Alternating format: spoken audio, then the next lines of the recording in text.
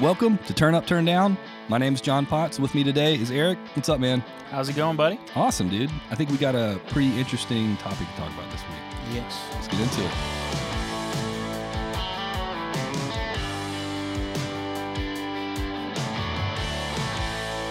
All right, so we've been asked by a couple people in varying ways, both in relation to this podcast and our professional lives, how to make somebody's tracks they recorded in their bedroom sound better.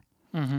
So what we thought we'd do is kind of give you 5 tips that sort of cover the whole spectrum of issues that we see on a regular basis, what people struggle with, with their bedroom tracks, and see if we can help you out. Sound good? Yeah. Kind of just did 5 tips to make your at-home tracks sound better. Yeah, we tried to come up with the clickbaitiest title we could. And if you're listening, I guess it worked. Gotcha! Unless you're my friend. So let's get right into it. Tip number 1, identify the weakest link in your process. Right.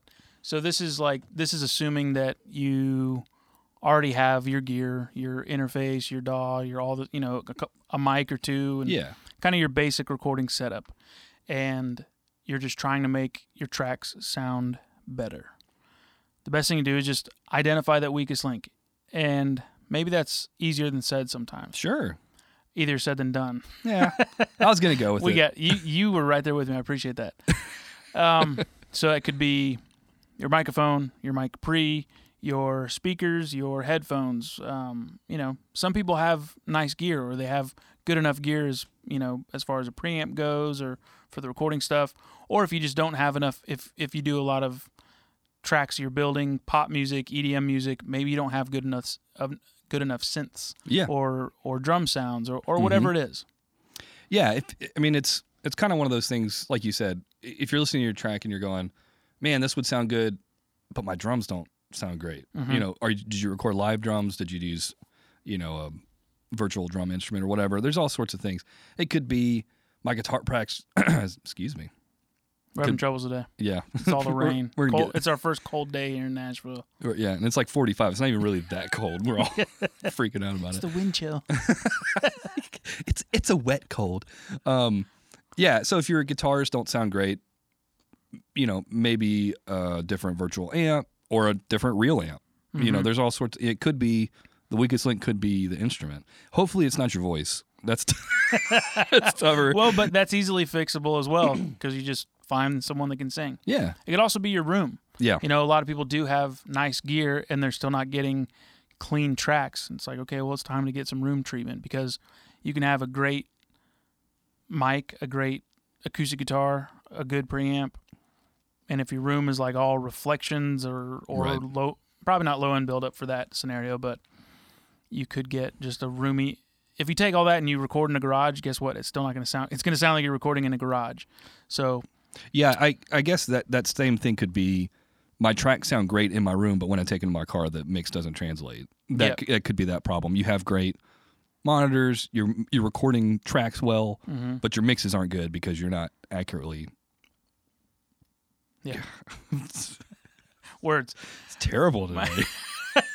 We did some tracks the other day at a buddy of mine's house, and I brought over some extra baffles and stuff to deaden his drum room. He's got nice gear, mm-hmm. Nice drum kit, cool room, the tracking room, but I thought maybe we could work on it a little bit. So I did that, and we were recording, and I was like, man, these drums are still pretty boxy and everything, but we had a good drummer. He played great parts, and I was like, okay, we'll be able to make it work. We'll be able to salvage them, kind of thing. I brought them back to my studio, and they sounded great. They're like big and fat and stuff. I was like, damn, well, I guess it's this guy's control room, right? And maybe monitor situation that's the issue. So we talked about it a little bit, and yeah, the problem wasn't even the tracking room; it was the control room, as to why it wasn't translating as well. Would you say the most common weakest link probably is a microphone in this scenario?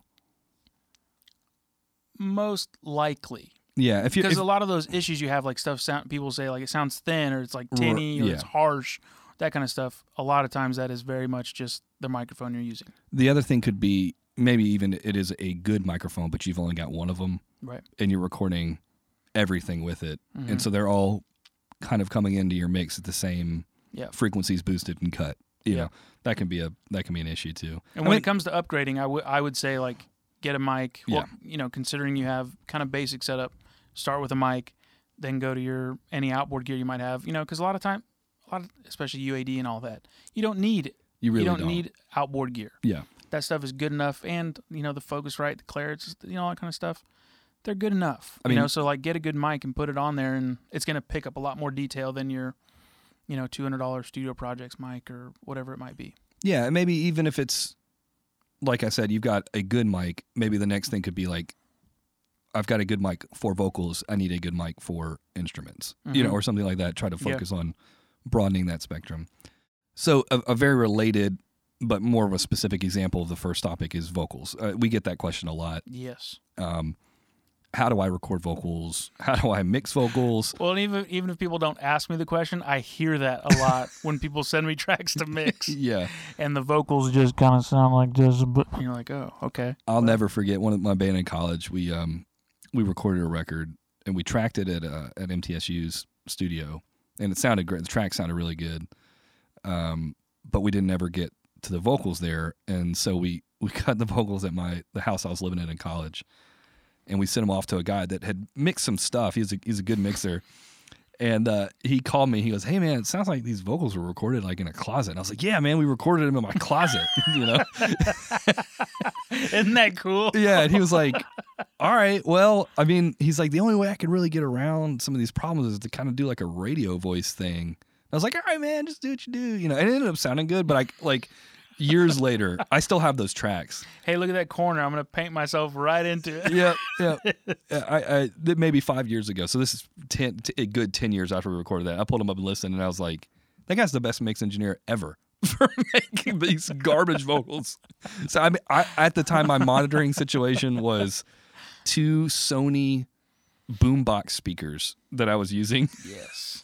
with my inbox, you know, or whatever, and we straight up, we were like, well, the deadest space will be this closet because it's got a bunch of clothes hanging in it, you know. Mhm. And it was like, yeah, it sounded dead. And boxy, And boxy. and everything else Yeah. that a closet sounds like. Well, it was bad. You got to do what you got to do, but, you know, and that's when you get creative. I mean, the other option would have been probably a really roomy sound Right. in that scenario because I didn't know what I was doing. Right. But yeah, assuming you have a decent mic, the most, I think, common problem would be either, like you said, boxy or roomy vocals. Yep. And then, you know, treatment of those vocals in the mix. A lot of times people go too many effects. Sometimes people don't do enough effects. I mean, it's all mix specific, you know, based on whatever genre you're in. But getting that right is a really easy way to make your home recorded track sound professional. Because, Yes. I mean, most, you know, radio songs have the best vocals. That's why they're on the radio. Yep. So, I mean, I was listening to Arcade Fire with my daughters the other day. I was trying to show them some music that I used to think, you know, well, not used to, that I think is cool. It's older now. And they were like, "This is dumb. I don't care," because they're 4 and 6. But I was listening to it and I was like, man, like this doesn't sound that great. Yep. But the vocals sound really cool. You know, so it's like, no wonder this was a hit. Well, with a lot of stuff, some of the trends I seem to notice with vocals, what I just kind of mentioned, either harsh Yep. and like spitty and that kind of stuff, or boomy. Mm-hmm. And I think the boomy usually it has to do with 2 things. Usually recording too close to the microphone. Yep. And the idea is sometimes so you can get the room out of Mhm. it. But, but also in all the compression and stuff that people do that aren't necessarily trained mix engineers, you're bringing up all this low end rumble and everything, and it all starts rumbling, and then you're boosting a little because it sounds harsh, so you like boost some low end to give it some body and everything. And Something I think those are where people really run into issues. Something I still struggle with is when you mix a vocal and you're like, man, that thing just feels like it's so muddy in the mix. Mm-hmm. But when you listen to isolation, it's like, well, this feels like a really natural vocal.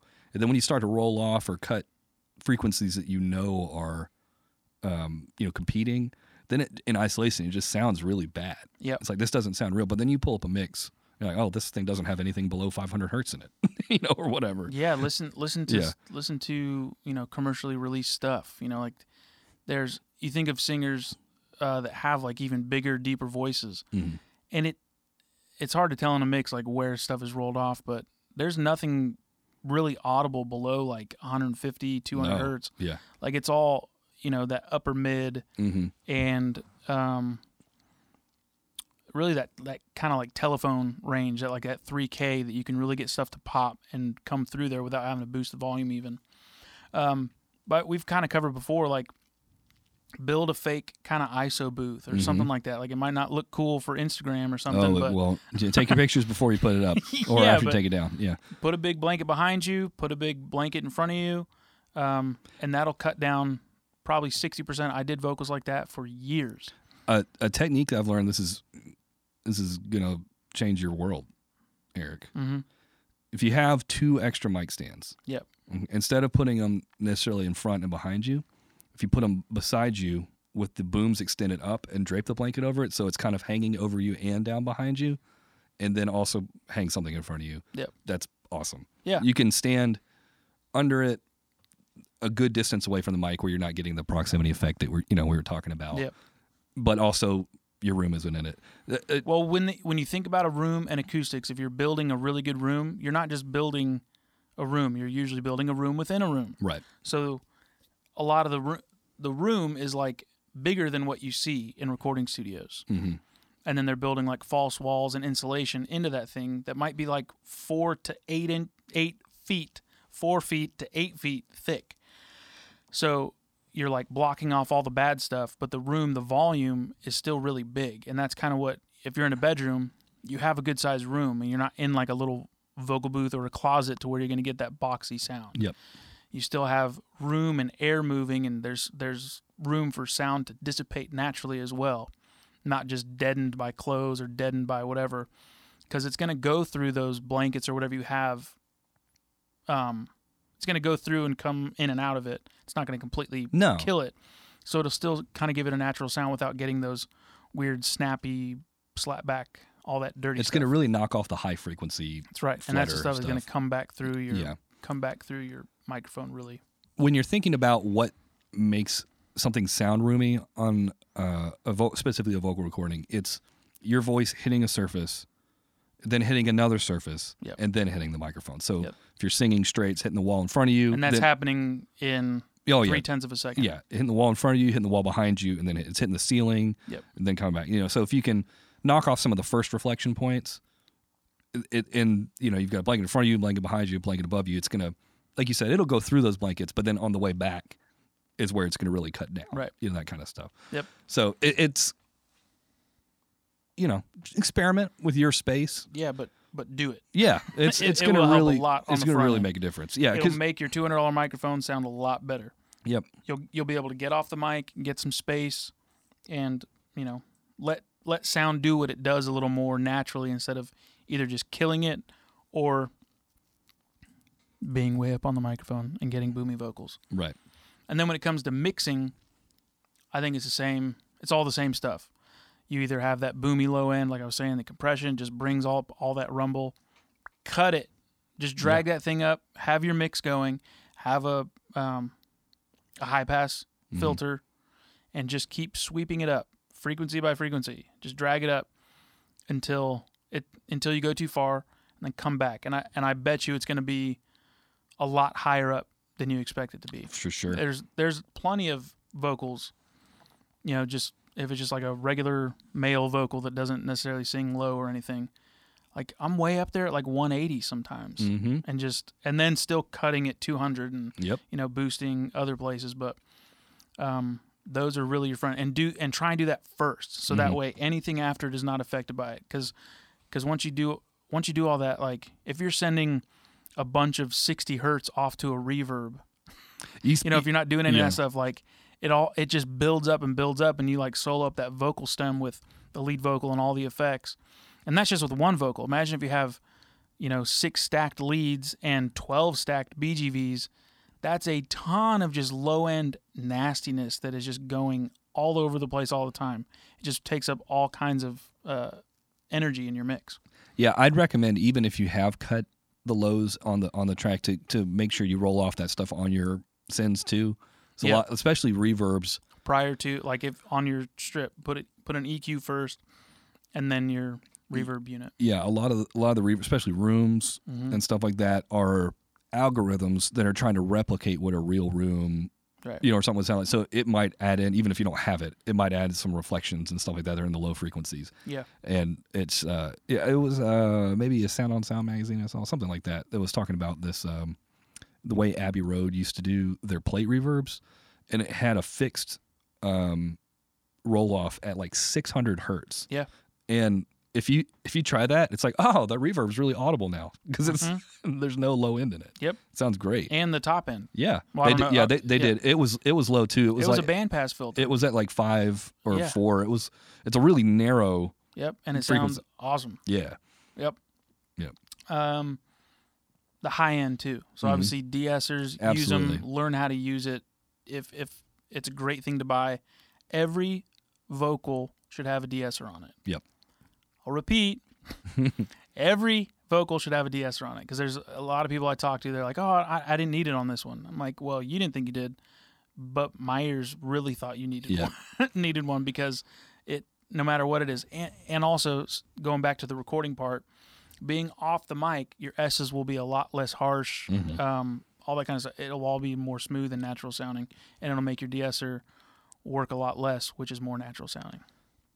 Sidebar on that, the good thing is, if you just have a basic, you bought Pro Tools but you didn't buy any extra plugins, or you have Logic, a lot of those de-essers are fine. I use the Pro Tools de-esser. I've got a bunch of other plugins, and I think their de-esser is fine. Yep, You it know, is. You just use it in moderation. Yeah. You'll see a lot of people use like maybe a filter or some sort of EQ first, then a de-esser, then another EQ compressor, and then another de-esser. So you can kind of like knock some of it off, Yeah. boost some high end to get some energy back, to get some of that sizzle back, but then find your problem frequency that's still there after the boost. And you got this nice. Where do you like to natural put sounding in thing. your chain? Where? Mm-hmm. I usually DS first, or really light. A really light DS, then I EQ, like I problem solve EQ to get rid of any bad resonant frequencies and to cut lows. Then I compress, then I EQ, then sometimes I strap a limiter on it and just squash that vocal. Not like pull down the threshold, but just give it a brick wall to hit. And then sometimes EQ and sometimes DS. Okay. I tend to, I don't know, I mean, everybody's got their own process. I tend to do whatever like harmonic processing I'm doing first, like a distortion or something like that. Right. If I'm adding, like I want the full frequency to be the first thing, then I EQ. Usually with, I'll try like an API SSL, like one of those type, like a vibe EQ, and get the sound I want. Then I compress after the EQ. Yep. Then if I need to find, if there's like, if my vibe EQ couldn't get something out, then I'll put in another EQ and do Surgical. Yeah, do some surgical stuff later. But like my tone is there now, True. and it's controlled with the compressor. And then I usually DS last with like a moderate DS. Yep. And what that kind of does is, for me, a lot of things that I need tamed are like in the high frequency range. And I know the de-esser is going to take care of that, so I don't worry too much about it with my surgical stuff. Yep. I'll put that on. And then if I need to go back into one of those before it and fix things, I will. But that kind of gives it the sound like. And every now and then I'll put another EQ after a de-esser if there's some thing that's wacky. But it's usually like a one-band thing. Yep. Well, I don't like going back. Like once I have that EQ or whatever that plugin set, I don't go back to it. Well, I will, but I'll usually just add another plugin instance of whatever with a transparent, like not a vibe sounding EQ, just even if it's just the Q or, the Waves Q4 or whatever. Right. I always use the Pro Tools EQ. Yeah, the EQ7. Yeah. I can just, whether I need to do something with that. And then I'll usually put a really, really light, like maybe just hitting 1 or 2 dB on the vocal bus as well. So sometimes on a lead vocal, there's 3 de-essers, even though you hear a de-esser at first, or I mean, you hear the vocal at first, and it's not necessarily overly sibilant. Right. So, sometimes the like exception to the rule that proves the rule, I won't use a de-esser, but I'll use a like multi-band dynamic EQ, sure, where you can like cut a frequency only when that frequency is like prominent. right.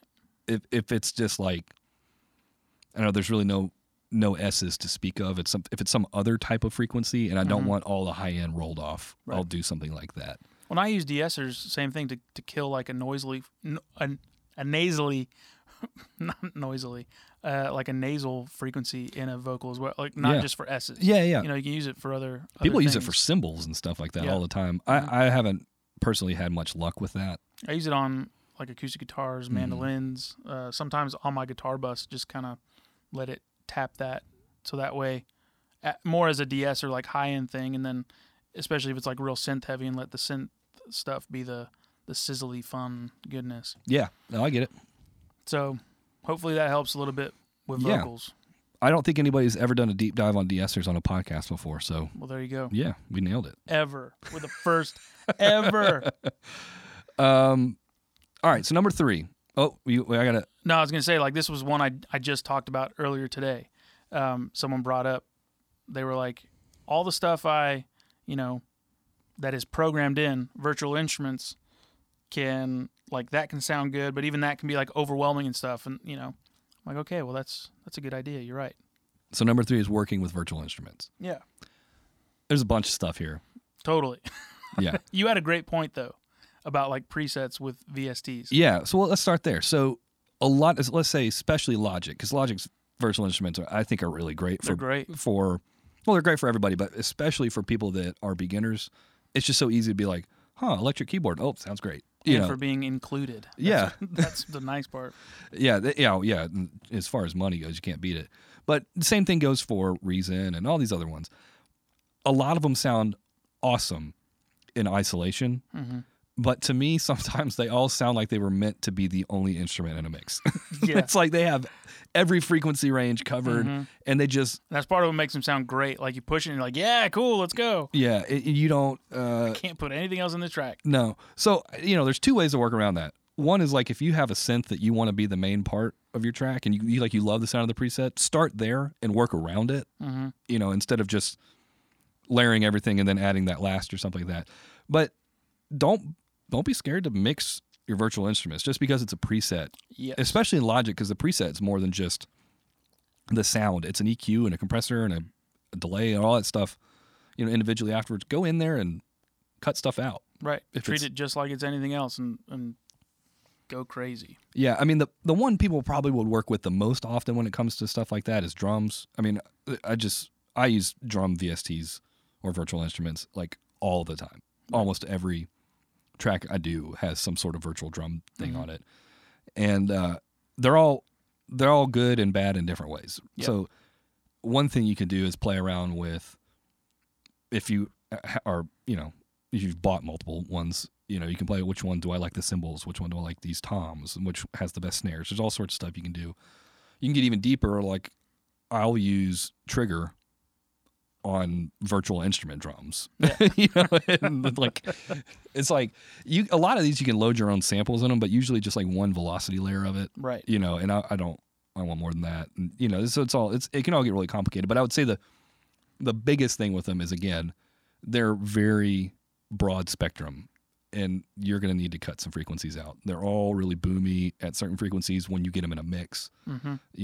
Cut those out. If you've got one like SSD or the Logic drums or Reason, if you got like a refill pack for Reason, all those let you break them out over individual tracks. Yeah. Like real drums. Do that. Yeah, absolutely. Logic is kind of cool.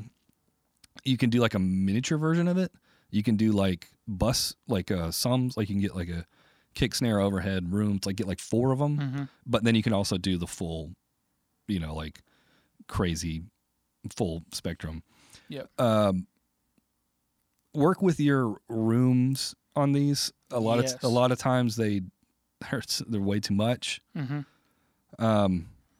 Well, even thinking about like we both use Trigger a lot, Right. So like if you were to just pull in all those things or like use the presets or something like that, say the dry signal is at 0, they have like the rooms mixed in at like -4, and that is about 10 times more room than you will ever need. Yeah. Usually it's like if this is at 0, the rooms might be at like -20, Yeah. which isn't 10 times, so it doesn't. The other thing that's great It's about 5 times, but yeah. still, it's like a lot of the presets or just the samples, they always just sound so roomy, Right. And the preset, like especially in Slate, Mm-hmm. like what you're sending to your room mics and all that kind of stuff is just more than needs to be in there, especially for cymbals. Yeah, cymbals is too much. Hi-hats are the one that gets me. It's like Yeah. a hi-hat sounds like it's 40 feet away Mm-hmm. sometimes. And Yep. so the good thing about it is, unlike real drums, you can fix it. If you've got, Yeah. you can go turn that hi-hat down, Yep. just the hi-hat in the rooms. A lot of times, Or in the overheads. yeah. A lot of times what I'll do, this is kind of a double-edged sword, because if you spend a lot of time programming drums, you can get really detailed about stuff like bleed levels and stuff like that. Yeah. Like BFD is one I've used that has really deep, like, the drums bleeding into the others. But what will happen is it'll have like the cymbals bleeding into the tom mics. And literally nobody wants that. No, Like that's so- why we add in sampled toms. That's why we're doing this. So you need to be careful and like figure out what those settings are, and you can go tweak them. Or just like I did, it's like I don't want any cymbal in my tom, just turn it off. Yes. Some of the bleed stuff, like I said, is what makes drums sound real. And so stuff like a bottom snare rattling when you hit the kick drum does add Yep. depth and coolness. Yep. But Especially for ghost stuff. And like, yeah, but you don't need it in those sometimes tom that mics. can deepen the groove. What made me figure it out was I had the cymbals so low in my mix, and they were still like really cranking. I was like, is it my compression? And then I would listen to it, and I was like, oh, it's coming through that tom channel. These are Cool. fake drums.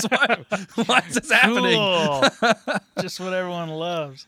A lot of times what I'll do is, so I'm a big fan of, I know you are too, the That Sound Yeah. drum libraries. Go buy them. Yeah. And they have, Tell them we sent you. yep. Yeah. Maybe they'll send us their new stuff. We can try it out and feature it on our podcast. So they have a lot of presets for Reason. They have it for Logic. They have them for, Slate. no, I don't Trigger. Trigger. Yeah. They have them for Trigger. They have them for, Machine, whatever that one is. Right. Contact. But one of the things I found with them is that it's almost like those, well, not almost, those drums are meant for drum replacement. Mm-hmm. And that's sort of how the library is built. And so stuff like cymbals in that library are meant for like programming or just replacing one cymbal hit. And if you're trying to do like a programmed part with the cymbals playing, Mm-hmm. the cymbals kind of can get funky. Yes. And does. The snares and kicks and all that stuff sound awesome. So good. what I'll do is I'll use the cymbals from SSD, which I think sound really good. I think that's the strongest part. Yeah. Of SSD. SSD, I go back and forth on it. I like it, but I feel like sometimes the instrument sounds too similar. Like you pick a different snare, you're like, this kind of sounds Yeah. It's like. always like, cock. Yeah, well, and that's kind of what they wanted to do, I think. Mhm. It's supposed to be like, this is mix ready. Right. I mean, we can No. have that's opposite not, opinions. That's not, yeah. That's on not that. what I wanted to sound in the mix, though. I do. The toms usually sound pretty good too. Yeah. But I'll use those cymbals all the time. They just sit really well, and it's because they were built to be programmed. Right. So you can mix and match some of this stuff, and it's really cool. I mean, it's when you hear about bands recording just the cymbals with towels over the drums, and then the other way around. Yep. This is like why they do it. Yeah. You get all this separation, and it's awesome. Yeah, it's nice. And then you got other, so going Yeah. back to like other synths, pianos, even some of the, fake guitars and the Fake guitars is a one that's really close to home for me too. It's such a double-edged sword. yeah, One of the things that I would say makes when my mixes don't translate, like when I'm like, why don't my mixes sound professional? Mhm. It's because I did it real quick, and I didn't want to like fool with my sounds on my guitar amp or whatever. Yep. And I just used like 6 virtual guitars. I feel like that you can tell Mhm. when you've used only virtual instruments. It's like it sounds like a preset. yeah. It doesn't sound real. It all depends on what you have or what you're using. I mean, because there's Kempers and Oh, I mean, stuff too. And Here's the thing: there are people that can make all that stuff sound great. Yeah. And it's not a world I work in all the time, so I'm not one of those people. I can make one guitar sound fine. But when it comes to like layering a bunch of them, Yeah. I'm just not good at. Yeah. It's all. But that kind of brings up a point that goes across like the synths, pianos, is that sometimes what you're missing is a little bit of let's call it like dynamic realism. It's not about range. It's about like everything sounds too pristine. Like like you would only record that if you're the best engineer in the whole world. Right. You know, and nobody is that except for one guy somewhere. So Well, we were talking about like that. I forgot what acoustic guitar, whatever it is. It's one of the VST acoustic guitars, and it only works for like pristine pop tracks because it's the most in tune acoustic guitar you've ever heard. Right. And your ear just isn't used to hearing a guitar that the intonation is 100% perfect. Yep. The tuning is 100% perfect. So like, you know, if you're just doing a demo and you're just using it as a placeholder or something, that's cool. But using it, you know, where it's supposed to be like a featured thing or something, it's just unnatural sounding, and like you're kind of talking about as well. One of the things I'll do to get around that is use like distortion type plugins on a lot of things and give it some interplay with something that's kind of quirky. Yeah. Pianos, synths, all that stuff. Give it some kind of harmonic content that may not have been intended. Right. Can give it some realism. Yep. Pianos are a tough one because sometimes you'll hear a piano and you're like, man, that sounds so fake. But it's a real recorded piano, right? You know, or whatever, you know, on some pop track or whatever. I think pianos are, I don't want to say, it's like they're easier to record sometimes to where they sound fake because they're recorded so well.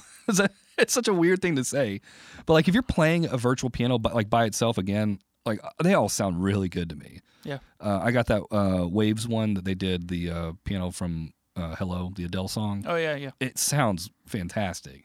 But it also sounds kind of fake because it sounds so good. Like it's so good. Yeah. Again, when it comes to like tuning, like we do a session, and someone comes and tunes the piano that day, but it's still a human tuning it. Yeah. But like that thing it's like meticulous when they're sampling it. They probably tune it after every moment through, you know, every instance through the whole process.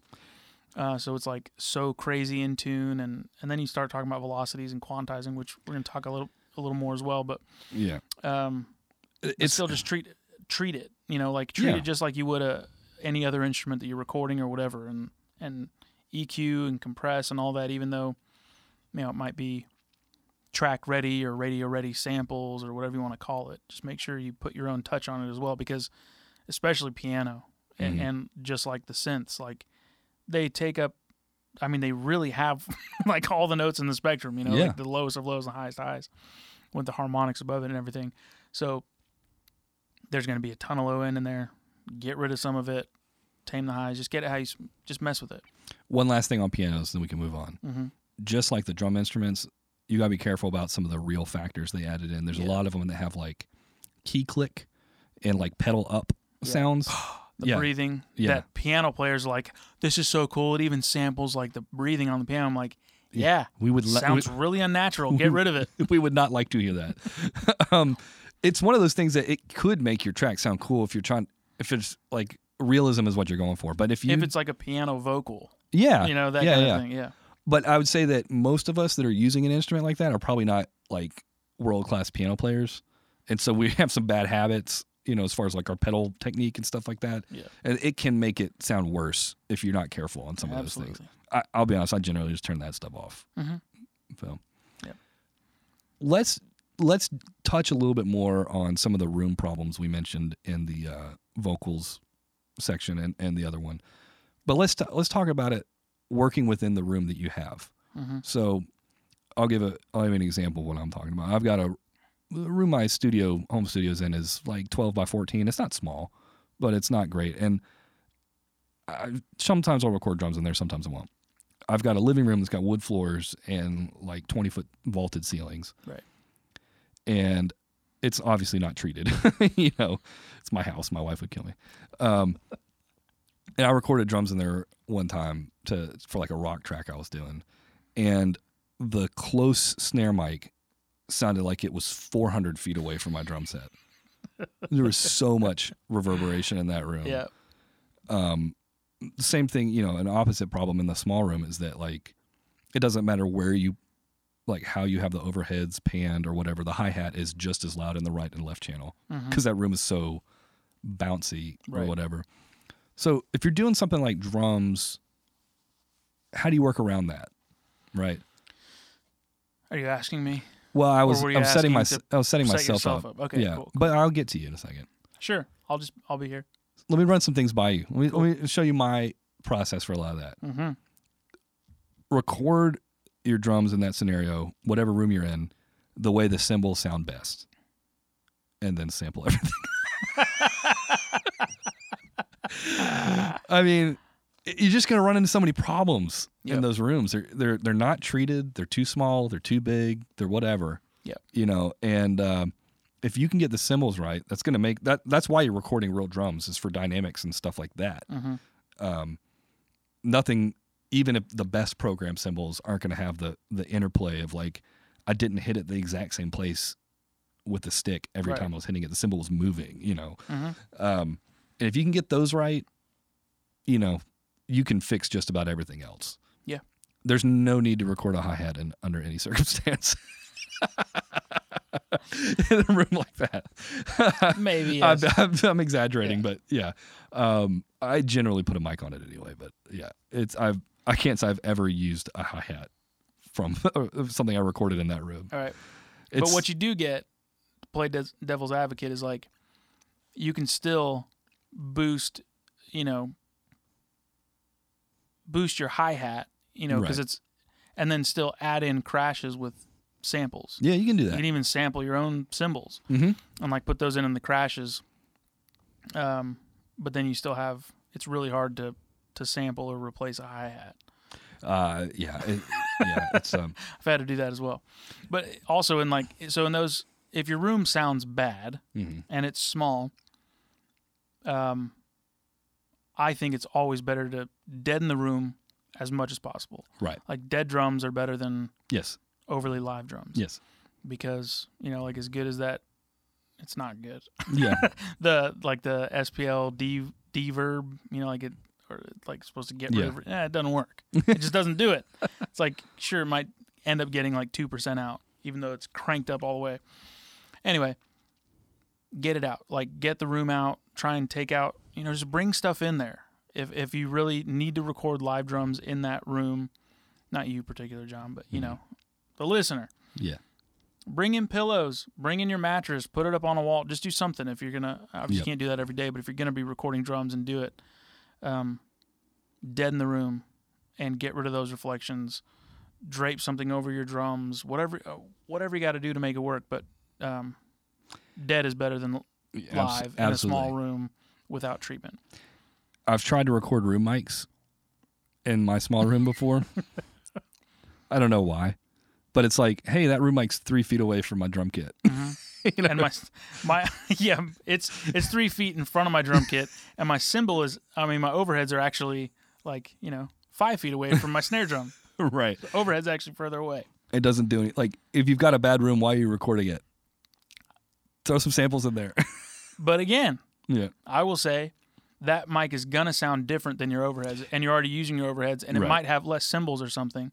So if it's 3 feet away in the corner and the room's dead, like you can recreate room. You can't recreate no room. No, that's so like you can run that through a like a reverb unit or something and just give it a different sound, or that can be like a quote unquote trash mic or something, which any mic can, but that one might have a different thing. And if you got an open channel, then go for it, because you can turn your snare into you can turn your snare mic into a room mic if you want to. Yeah, like by running it through the right stuff and compressing the snare and then bringing up the kick bleed and stuff. It can actually work really well when you start using stuff creatively, different than what you intended it to be or what it was intended to be. But also like just putting a mic in a different place, you might get a magic spot in the room where like your low end's great and your cymbals aren't in it all the way. Make a cool thing out of it. You can do stuff, that maybe wouldn't seem like a great idea initially. Like put a mic in a hallway next to your room and get some stuff like that too. You gotta be real careful with phase. Right. You know, when you do that kind of stuff, make sure it's all lined up. But again, it's something giving you something different. Yep. Basically, think outside the box of that. Now, there's other things too besides drums that are. Yeah, it's probably more. Yeah. What people are doing on a normal basis. I just love drums. So guitars would be one. You know, there's and you can go both ways. You can get too much room in your guitar and too. Well, I mean, I guess you could get too little room in some circumstances, but it's pretty common to put a close mic on a guitar amp. Yeah. But there are definitely situations where even if that's the only thing you're doing, the room you're in is so weird that it's giving you reflections into that close mic. So kind of the same things with vocals. You can put a blanket over it. You can build a little box. Be careful if you're using a tube amp. Don't just lay a blanket on top of it. Yeah, don't do that. You're gonna catch your house on fire. Yeah. But there's even studios, big commercial studios that have amp blockers, and they don't sound good. No, they don't. It's like I would rather have it just in a 10 by 10 untreated room than in this like kind of dead but too big to be really dead, and it's just like one layer of insulation or something, so it's boxy. You get all that like weird tones with a really loud amp. They just sound. It sounds like the room is like closing in on the microphone. Oh, yeah. It's just, that's not a good sound either. I built a speaker isolation box. Yeah. And it sounds awesome, but I worked really hard to take the boxy thing out of it. And it got a lot of stuff going on in there.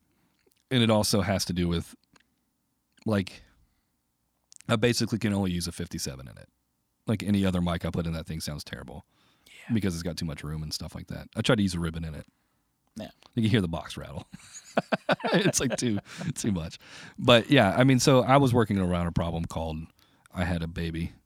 And I did not want to wake the baby. I had a isolation box as well, and it sounded really good. Sometimes it sounded better in there, depending on the style of music, than my fairly well treated, professionally treated vocal booth, which isn't, it's like 8 by 8, something like that. So it's bigger than a normal vocal booth, but it's a fairly small bedroom, Yeah. But it, sometimes it sounded better in that ISO box if it wasn't too loud and wasn't whatever. So the recording part of it, but as I mentioned in the previous story, like your room treatment for mixing, like sometimes you might be a better engineer than you think you are, but you don't hear it. Like we took those drums out of that guy's room, and it was his control room that was the problem. It wasn't the drums. It wasn't the drum room. He did a great job in there. You just need a little more treatment in your room, getting rid of some of those frequencies, finding those problem areas, and those are simple things like walking, putting on music, moving your head. Maybe you don't walk around the room because the room's not even big enough to walk around, but move around the room, find those weird problems, find what frequencies they are, and then do some research as to how to get rid of those frequencies in your room. If it's high and it's that snappy, like bouncy flutter stuff, that's high end. Put some stuff on the wall, put some stuff where your speakers are hitting the wall behind you, above you. We've kind of talked a little bit on previous podcasts, but for those who haven't listened, start directly on either side of your ears, to the left or right of your ears. Put some stuff on the wall there, above you, behind you, and then also, your speakers should be kind of pointing at your head and maybe like crossing behind your head. Follow them to the wall and put something on the wall there. So you will have some kind of over your shoulder on either direction as well as directly behind you. I'm using my hands a lot, pointing all over the place, but that's not helping you guys. It's good. It's good podcast content. Yeah. So front wall, back wall, out from your ears, either side wall, above you, and then where the speakers hit the wall. Good place to start for high end. And then still, the walk around. You walk around clapping in a room like all recording engineers do as soon as they walk into a studio. Yep. But that's how you can easily identify stuff above or below where you need to put stuff on the ceiling. Bass stuff, put a couch, play with what kind of carpet you have in there, or if you have hardwood, a rug, or whatever. Just do a little research and find out how to kill some some low end frequency. You can build bass traps. That kind of stuff is getting more and more readily available as home recording just continues to grow. Yeah, room treatment. So I'd say to add on to that, a lot of people maybe starting out don't have room treatment yet, and they're saving their money. Yeah. So things to do in the meantime. Yep. Okay.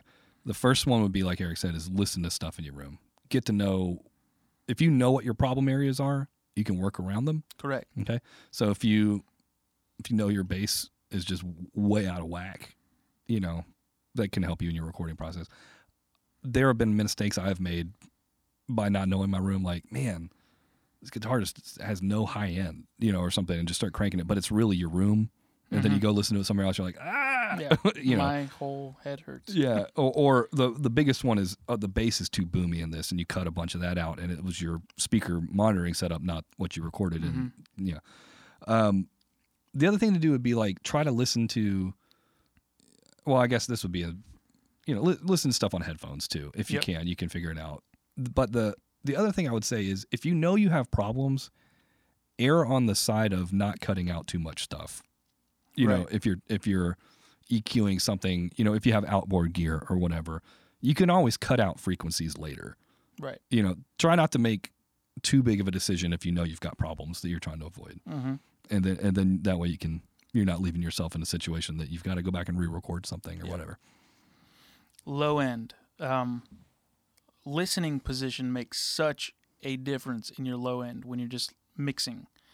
And that's where reference material can really help you. Pick a record or a song, anything. Pick some listening material that you know what it kind of should sound like, and put that on, and then move around your room, or at least within like a 3-foot square of where your quote-unquote listening position is, mix position is, because there's a good chance you're in the wrong spot to mix in your room. Yeah.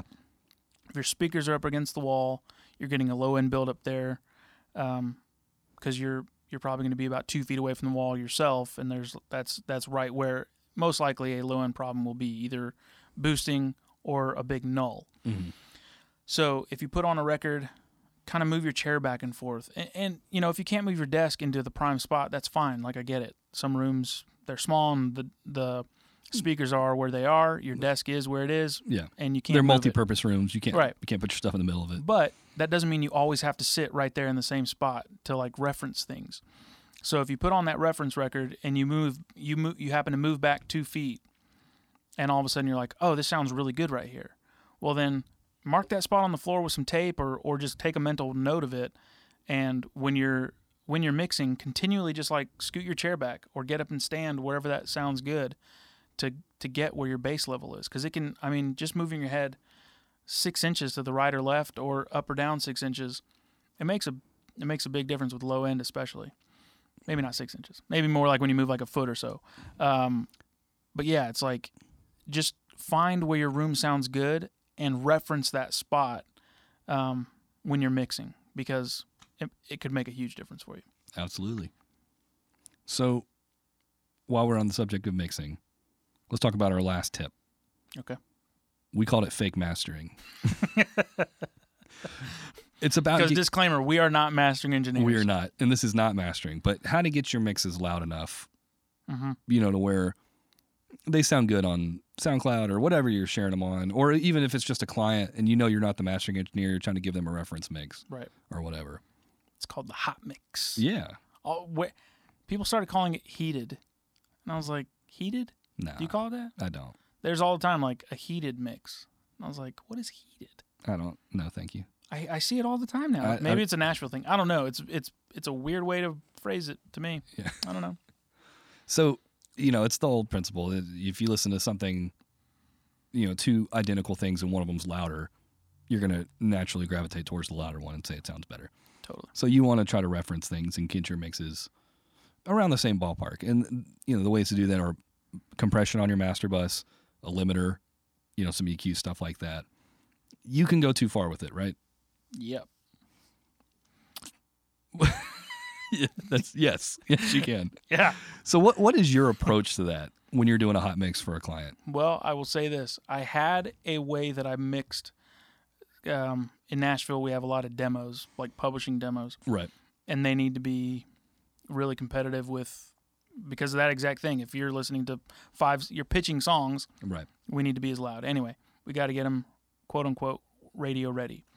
And I had this process to where I would mix loud. Mm-hmm. You know, like I would just get all my buses pretty loud. You know, I'd mix everything and then get my buses loud and then just really incrementally smash my stereo bus until it was just getting louder and louder, and then just knock the edge off with a brick wall limiter.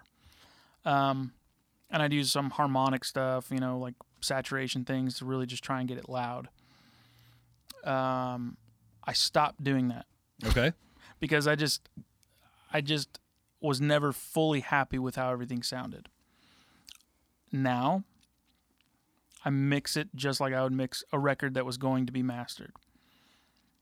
And then I pull up the L3LL, mm-hmm. or is it the LLL3? And yeah. Ultra Maximizer. Yep. And I set the ceiling, and I crank it to either 5 or 6, and I print it. Mm-hmm. And that's all I do. Because that thing sounds good. It doesn't pump. It doesn't sound harsh. It usually just sounds like my mix cranked. And that's the same thing I do with I print mixes back in because I have a summing amp and outboard gear that I mix through. Same thing. Print in, pull it up, pull up that plugin, test a little spot at the chorus to see like how far I'm going to pull down the threshold, and then just commit it. And, you know, I create a new playlist or duplicate that track, do it, done. That's all I do now. And I've spent plenty of time like setting up a mastering template and, you know, like knocking off the transients and doing my best job to really take some time and master.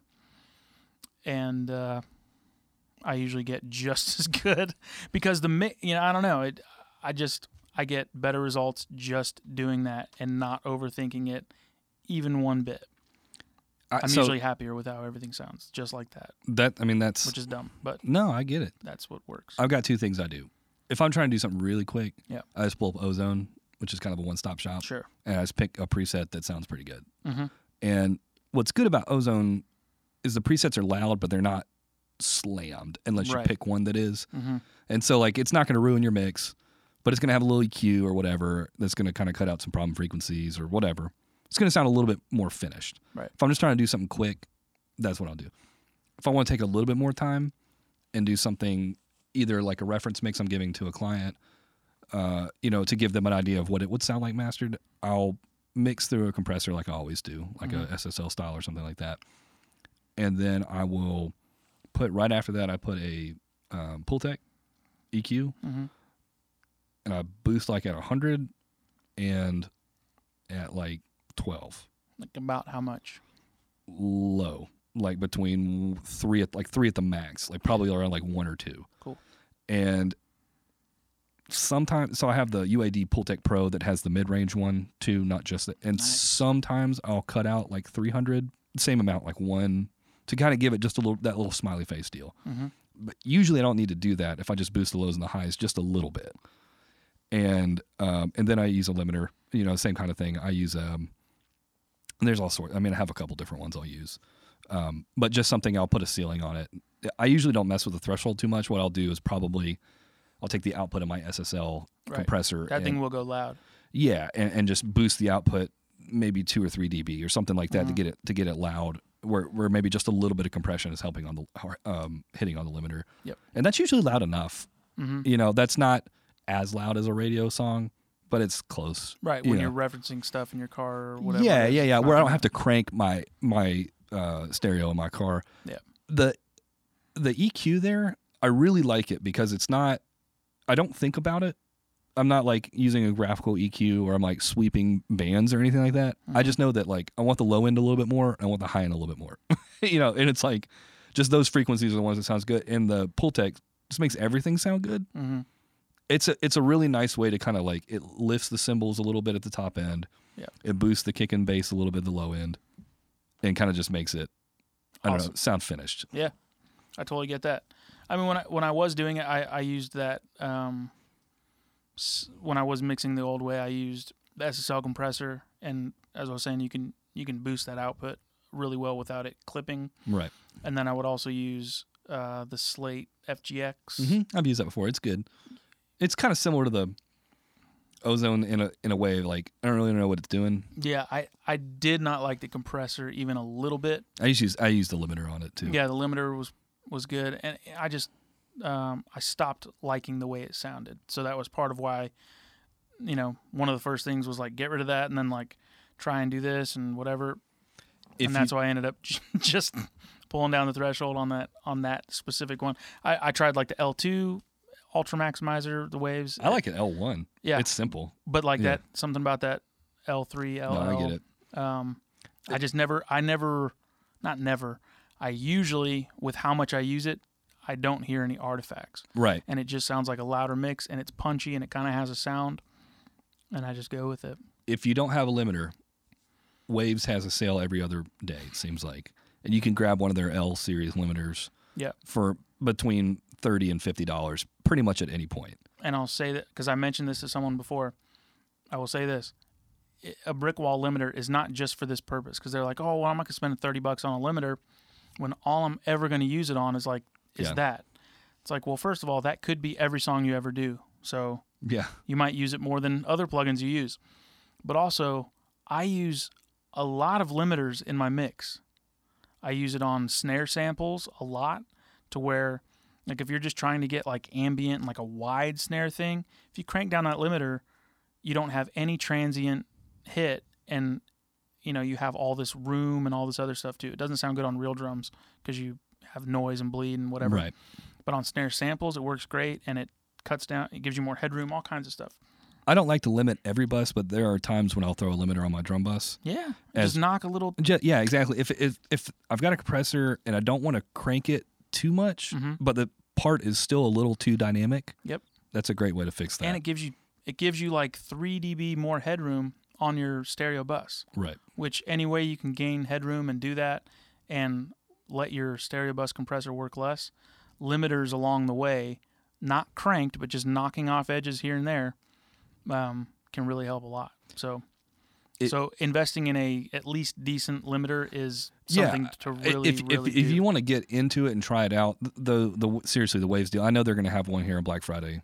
Oh yeah. They really do have a lot of deals, and they're great plugins for any price, but especially when you can get them for $29 like they always do. Another good one would be the Massey L2700. Yeah, something like that.